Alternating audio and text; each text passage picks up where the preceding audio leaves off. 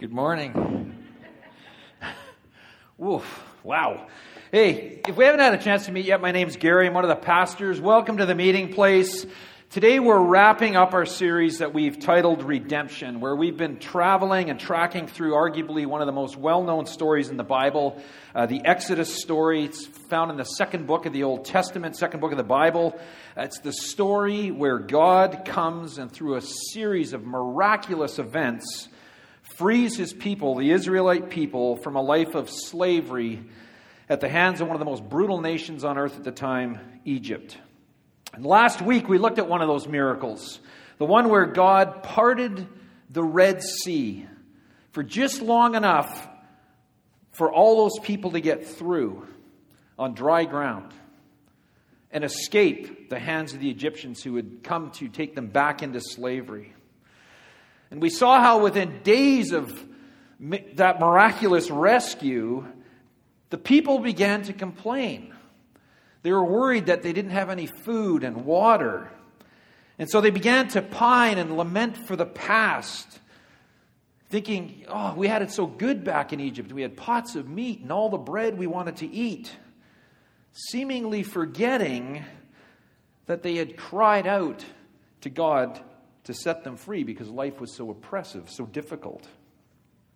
But God shows up again. He hears their cries of complaint, and he provides for them, giving them meat.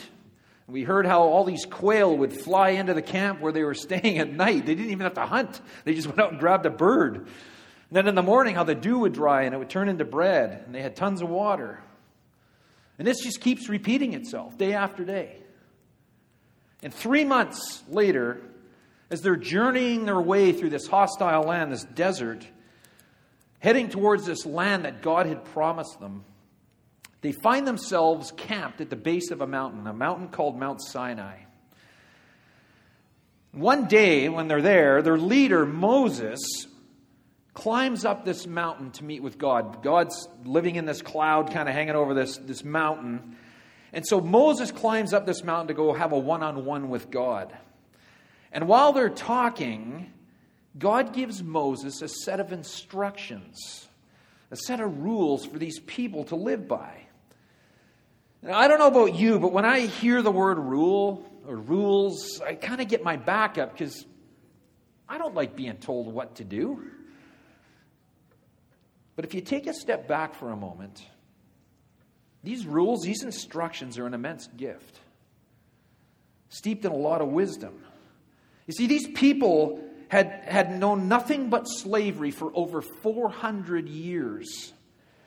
There was a life where they had been told what to do, when to do it, how to do it, and now they're free, and they have no idea what to do with it. As we heard last week, slavery is simple. Slavery is predictable. Freedom is neither. And so to keep them safe, God lays out some rules to help them function as individuals and as a community. He gives them rules about how to relate to one another and to God. And here's how the first rule goes. Then God gave the people all these instructions. I am the Lord your God who rescued you from the land of Egypt, the place of your slavery. So right away he reminds them, I'm the guy that did that. And remember, this is why you left there, because of your slavery. God goes on, he says, you must not have any other God but me. You must not make for yourself an idol of any kind or an image of anything in the heavens or on the earth or in the sea. You must not bow down to them or worship them, for I, the Lord your God, am a jealous God, which means he's jealous for you. He wants you to himself. And I will not tolerate your affection for any other gods. In other words, God says, don't try to find your life, your joy, your satisfaction in anything or anyone but me. I'm everything you need. Seems simple enough. Moses comes down from the mountain and he shares all these instructions with these people. And they're like, sounds good. Sign us up, man. We're in. We'll follow the rules. It's good. And shortly after that, Moses heads back up the mountain to talk more with God. And he ends up being gone for 40 days. And the people at the base of the mountain begin to get a little anxious, a little restless. And when the people saw how long it was taking Moses to come back down the mountain, they gathered around Aaron. Aaron's Moses' brother. And he says, come on, they said, make us some gods who can lead us. We don't know what happened to that fellow Moses who brought us out of the land of Egypt. So Aaron said, take the gold rings from the ears of your wives, your sons, and your daughters, and bring them to me. And all the people took the gold rings from their ears and brought them to Aaron. And then Aaron took the gold, melted it down, and molded it into the shape of a calf. When the people saw it, they exclaimed, "O Israel, these are the gods who brought you out of the land of Egypt." Aaron saw how excited the people were, so he built an altar in front of the calf. And then he announced, Tomorrow will be a festival to the Lord. And so the people got up early the next morning to sacrifice burnt offerings and peace offerings. And after this, they celebrated with feasting and drinking, and they indulged in revelry. It was like a teenage block party gone wild. Yeah, I know we're not supposed to point the finger, and judge other people, but I'll be honest, when I read that, it just seems dumb. Like, really? After all the things God has done for these people, after just 40 days, they decide to bail on him and the agreement they made with him. And they instead place their trust, their hope in something else, in this case, an inanimate object that they created themselves. You hear it that way, and it's like, how ridiculous is that? But as the saying goes, when you point the finger at someone else, you got three pointing back, right? Which is another way of saying, before passing judgment, you should take a look at yourself first. And so I did that. I just took some time, and you know what? I'll be honest, there have been times in my life, when I put my hope, my trust in other things. Some pretty crazy things in the past, like my paycheck. If you're around for the .com stocks, I was all in on that. Just like, oh, that's a sure bet. And it sure didn't take me long to see that I'm really no different, no better than the people in this story when it comes to where I place my hope, my trust. And I'm sure the same is true for you to some degree, because here's the thing. We all put our hope in something. The question is, what is that thing? For some, our hope is in our job. We put our hope in our job or the company we work for. For some of us, we place our hope in our social status, or our relationships, or friendships. Others of us, we put our hope in our money or our investments. Some of us put our hope in ourselves, our own abilities, our smarts, our talents, our education. And we'd be remiss if we didn't mention promises. How many of us here haven't put our hopes in those before? Promises of a promotion, promises of a raise, promises of you buy this stock and you can't lose, promises of love until death do us part. All of us put our hope in something or someone. Someone or someone that we think can help us navigate and get through this thing called life. The question remains, what are you putting your hope in? Who or what are you hoping will save you? Money? Power? Prestige? Position? People?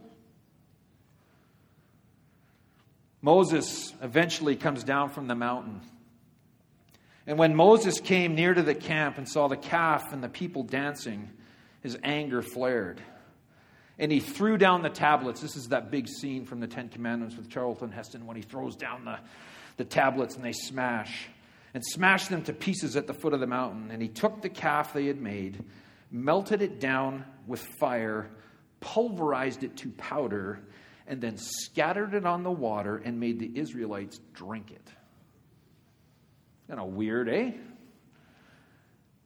What was happening? This was Moses' way of saying, how ridiculous is this? That we would worship and place our hope in something so completely powerless that I could destroy it and you can consume it. In what or who are you placing your hope? The answer to that question is important, because if it's anything other than God, you'll be let down. Because whoever or whatever it is won't and can't come through for you. Only the God who created you, who thought you up, dreamt you into existence, and who loves you more than you'll ever begin to ever imagine, is able to deliver on the promises he makes to you and to me. But in a lot of ways, I kind of understand how these Israelites were feeling and why they chose to place their hope and their trust in this calf that they made. And I think it's because they could see it. It was tangible. It was tactile. Personally, I find it harder to trust in something that I can't see or touch. And that translates when it comes to God. Although I do my best to trust Him, there are times when things are going on in my life that I find that really hard. And it's during those times that, as we're going to hear here in a second, like Moses, I wish I could just actually see Him. So I would know He's there, that He's real. And shortly after this whole golden calf incident, Moses heads back up the mountain to try and get some reassurance from God that he's doing what he's supposed to do. He's trying his best to lead these people, but they don't seem to be responding. And so he says to God, you have been telling me, take these people to the promised land. But you haven't told me, whom will you send with me? You've told me, I know you by name and I look favorably on you. And if that's true and you look favorably on me, let me know your ways, so I may understand you more fully and continue to enjoy your favor. And remember, I love this, and remember, this nation is your very own people. They're not mine, they're yours. And the Lord replied, I will personally go with you, Moses, and I will give you rest. Everything will be fine for you. Moses is thinking, I'm on a roll here. This is pretty good. And so he asks God for one more thing. He says, God, do you think I could see you face to face? I want to see you.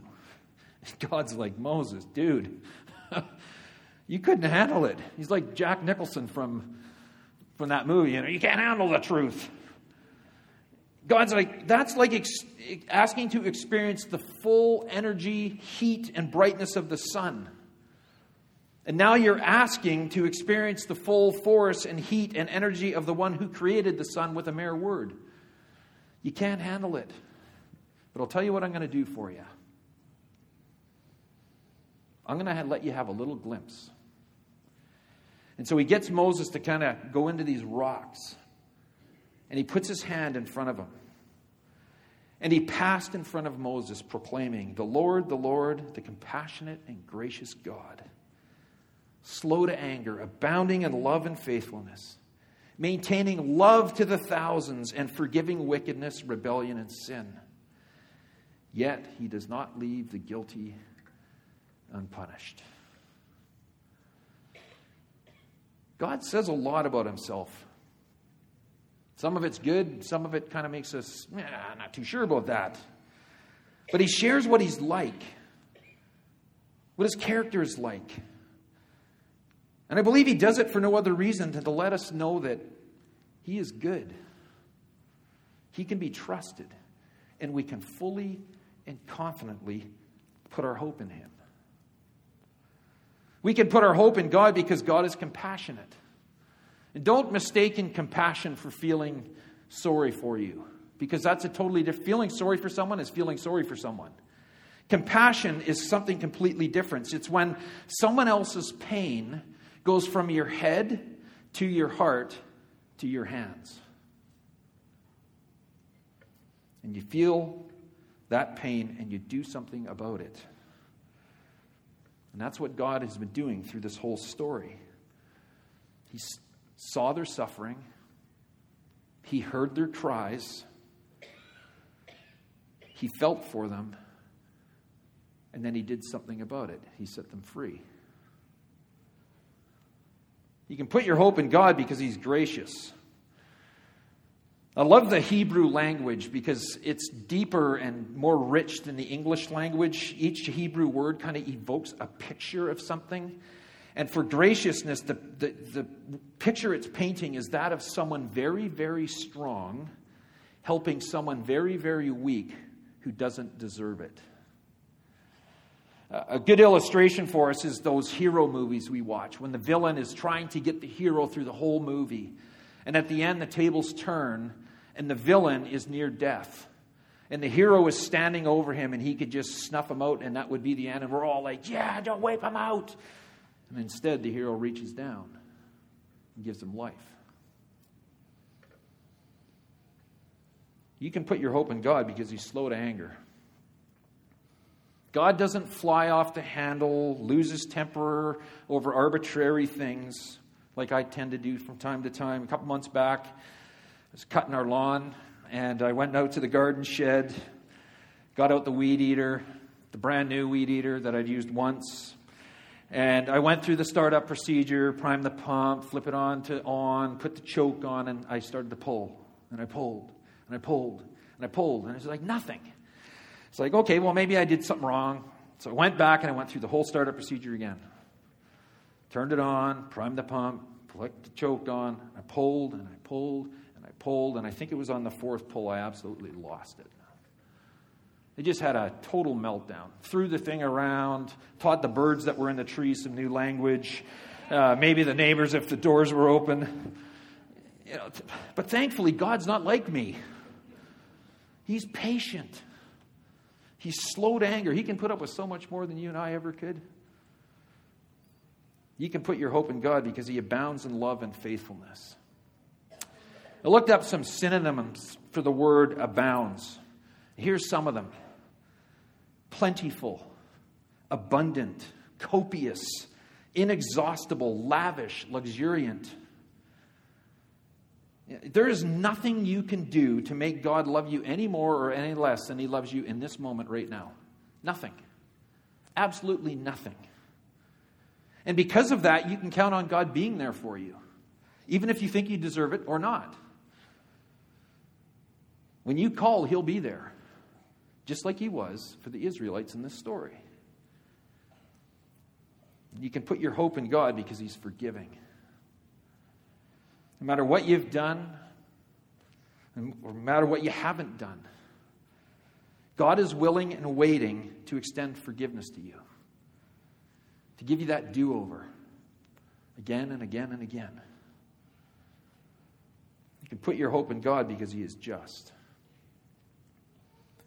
God is committed to justice, and sometimes that's awesome, but you know what? At other times, not so much. And here's what I mean by that.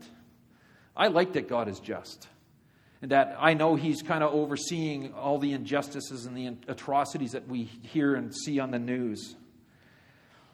But I like that justice as long as it stops right about here. That it doesn't apply to me when I screw up. I prefer God's justice when it deals with someone else's stuff, the things other people do. Not too enthusiastic about God's justice when it applies to me and my mess-ups.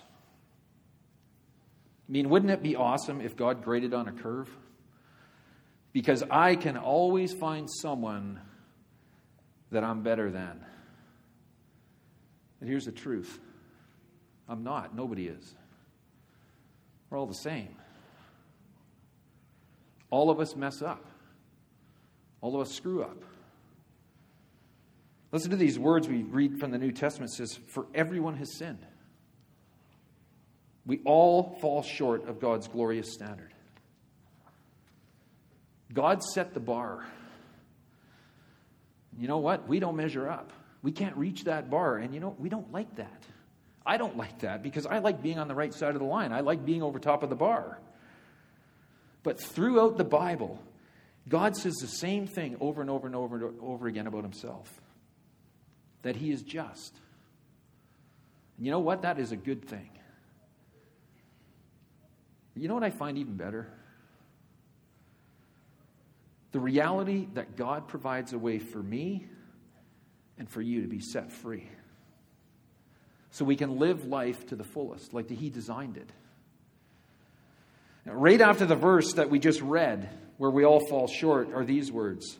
And all, Greek word for all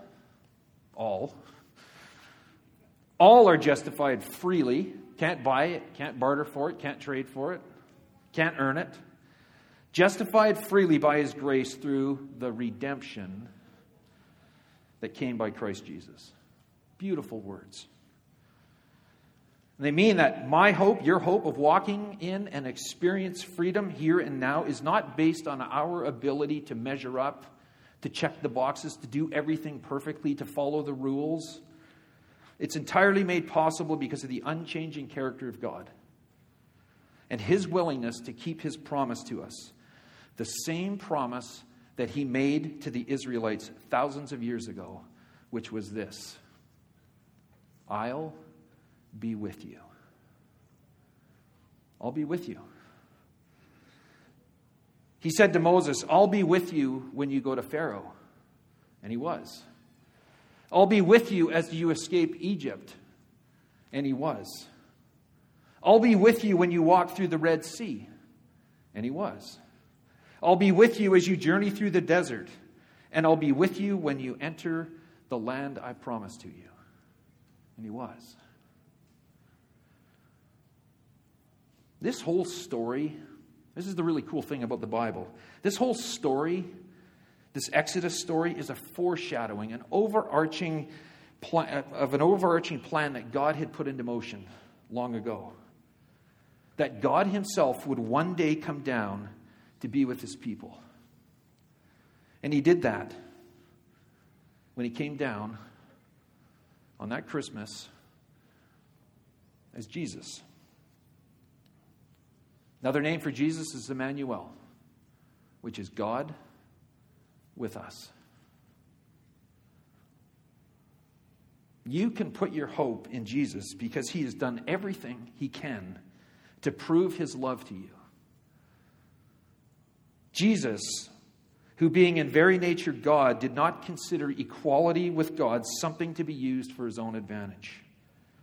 Rather, he made himself nothing by taking the very nature of a servant, being made in human likeness, and being found in an appearance as a man, he humbled himself by becoming obedient to death, even death on a cross. You know what that did? It made it possible for us to be set free. That ultimate act of love is what makes our redemption possible. All of us here are standing on one side of the Red Sea or the other. I don't know where that is for you. Maybe you're on this side. You're still back in Egypt and you're still caught up by an awful taskmaster. You're wrapped up in the slavery of addiction or whatever it happens to be. You haven't chose to take that path that God created. Some of us are on this side of the Red Sea. We've been set free. We've walked through the Red Sea. But now we're smack dab in the middle of a desert. We've been set free, but we still struggle. We struggle with our addictions, with our old habits, our old way of life. And I don't know where you are in that, but here's what I do know. None of us are standing in total freedom yet. We haven't entered that ultimate place that God has promised to all those who choose to follow him. That place being heaven, the ultimate place of rest.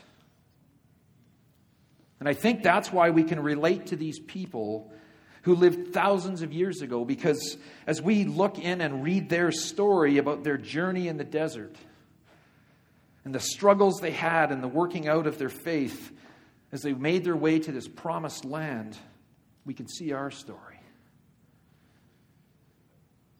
We can see that we're just like them and they're just like us. We've been set free, but we're not in that ultimate place of freedom yet. And on this journey, we are going to mess up. We're going to continue to struggle. We're going to fail, which is precisely why we need hope. Hope that is found nowhere else but in Jesus. Slavery is simple. Slavery is predictable. The journey to freedom is neither. But we can be encouraged as we remember that it is for freedom that Christ has set us free. I don't know where you are with all of that. But if you're here and you're thinking, man, I've heard enough about this God, this Jesus, that I think I'm ready to take my next step, whatever that step is. If you haven't placed your trust and hope in the God that loves you more than you could ever begin to imagine, I'm going to say a prayer in just a couple of seconds here. And I would invite you to just silently pray that prayer in your heart. And just say, God, man, I've tried, and here I am. And afterwards, if you pray that prayer, we'd love to hear from you. Because again, this is a journey. We're all on a journey here. Nobody's got this all figured out. You could let the awesome prayer team at the back know, fill out a connection card, let me know, whatever.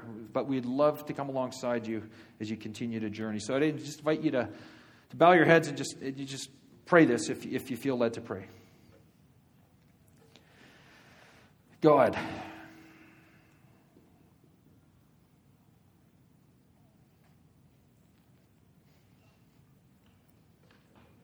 thank you for making me. Thank you for making me and loving me. Even though I've ignored you, I've gone my own way, and put my hope and trust in things other than you. I realize that I need you in my life. And I want to say I'm sorry. Sorry for my mess-ups, my mistakes, my stubbornness in believing I could manage life on my own. And so I accept your gift of grace and forgiveness. I thank you for dying on the cross for me so that I could be freed from the things that enslave me. But you got to help me understand it more.